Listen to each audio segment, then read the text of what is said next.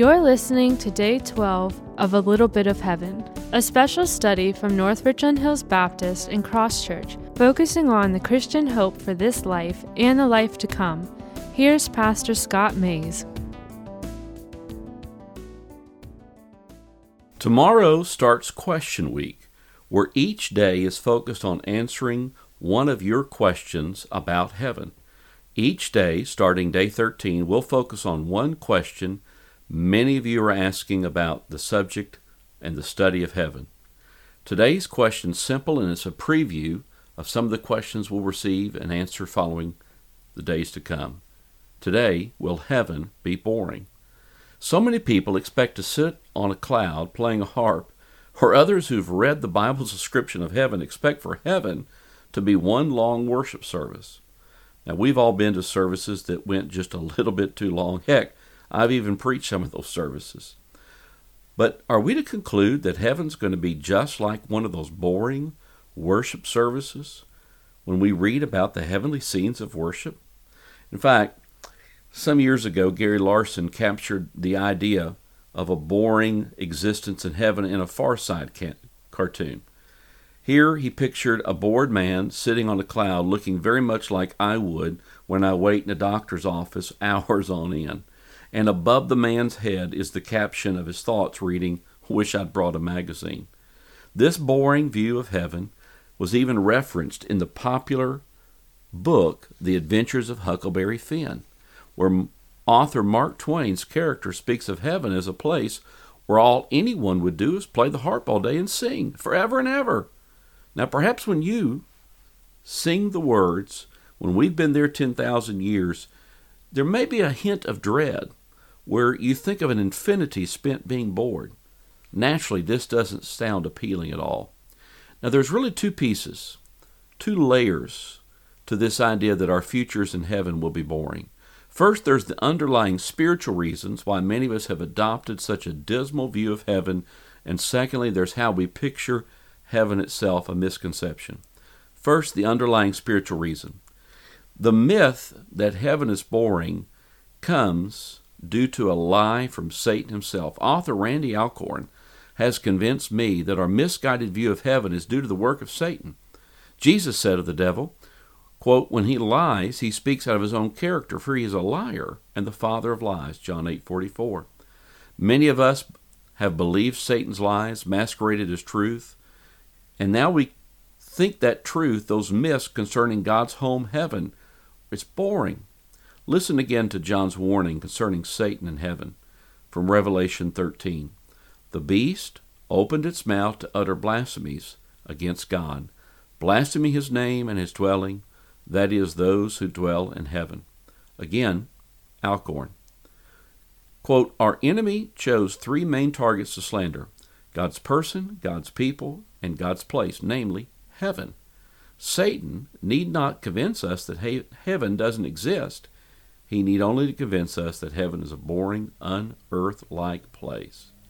You see, when we believe Satan's lie, then he has successfully robbed us of the joy of anticipation, that tremendous joy heaven can bring us in the right here and now. Consequently, this causes us to think about pleasure and joy only in this life, rather than having a hopeful look of our future, knowing Jesus Christ has more good for us in store in eternity. Yes, we all need motivation for this life, and when we believe a dismal view of heaven, we believe Satan's lie, it can diminish our joy. So how should we picture heaven? Well, we shouldn't think of heaven as a long, boring worship service, but the Bible says our worship in heaven will be fully fascinating. It will be engaging. Remember, your worship on earth is impacted by the curse of sin. Imagine now a sea of people all around you, all of whom are on their knees in worship before the Lord. You look left, you look right, you look before you, behind you, up, down. You see a vast sea of numbers of people, all in unified voices singing.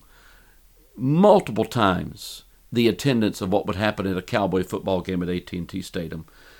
So many people, in fact, if you combine all of the football, all of the baseball, all of the basketball, hockey arenas in America, picture people of all cultures, of all races, from around the globe, representing every race, worshiping.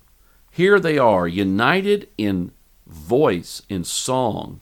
Here is, in heaven, is God's love, grace, kindness, His wisdom, His power, His mercy, fully released for all of us to fully enjoy. Now, when you picture that, remember, worship isn't just listening to God's word being preached or singing. No, worship can be done and should happen in every aspect of our lives. So whether we eat or drink, the Bible says, whatever we do, we're to do all for the glory of God. Worship's not confined to our actions on Sunday in a particular room called a sanctuary. Our worship is how we work. Our worship in some segments impacts our family life. In heaven, this aspect of worship will happen effortlessly because, again, the curse has been lifted. No, my friend, heaven's not boring. It's captivating, filled with rich beauty and color. The new earth, rather than being static and unchanging, heaven and the new earth is dynamic. We will be fully human. With our resurrected bodies, the new heaven and the new earth is fully fascinating. Remember, heaven isn't a cloud where we sit for the ages, wishing we had a magazine to read, but heaven, the new heavens and the new earth, fully restored, your resurrected body, you'll have an enormous capacity to experience fresh joy as you worship Jesus Christ alongside friends and family. Your conversations will be powerful. Your trips on the new earth will be adventuresome. Your mind and your heart will be redeemed and renewed to experience fresh waves of joy as you marvel at God's handiwork, at all of His animals. Yes, animals on the new earth. You think seeing blue whales are interesting now. Wait until you're on vacation, your permanent vacation. Just think of your capacity to give thanks to God for all the varied colors that you see in heaven. Now lastly, remember the words of Psalm 16:11. You make known to me the path of life, and in your presence there is fullness of joy. At your right hand are pleasures forevermore. God is not the God of boredom. No, the new heavens and the new earth will be the place of an ever-increasing joy in the presence of God Himself.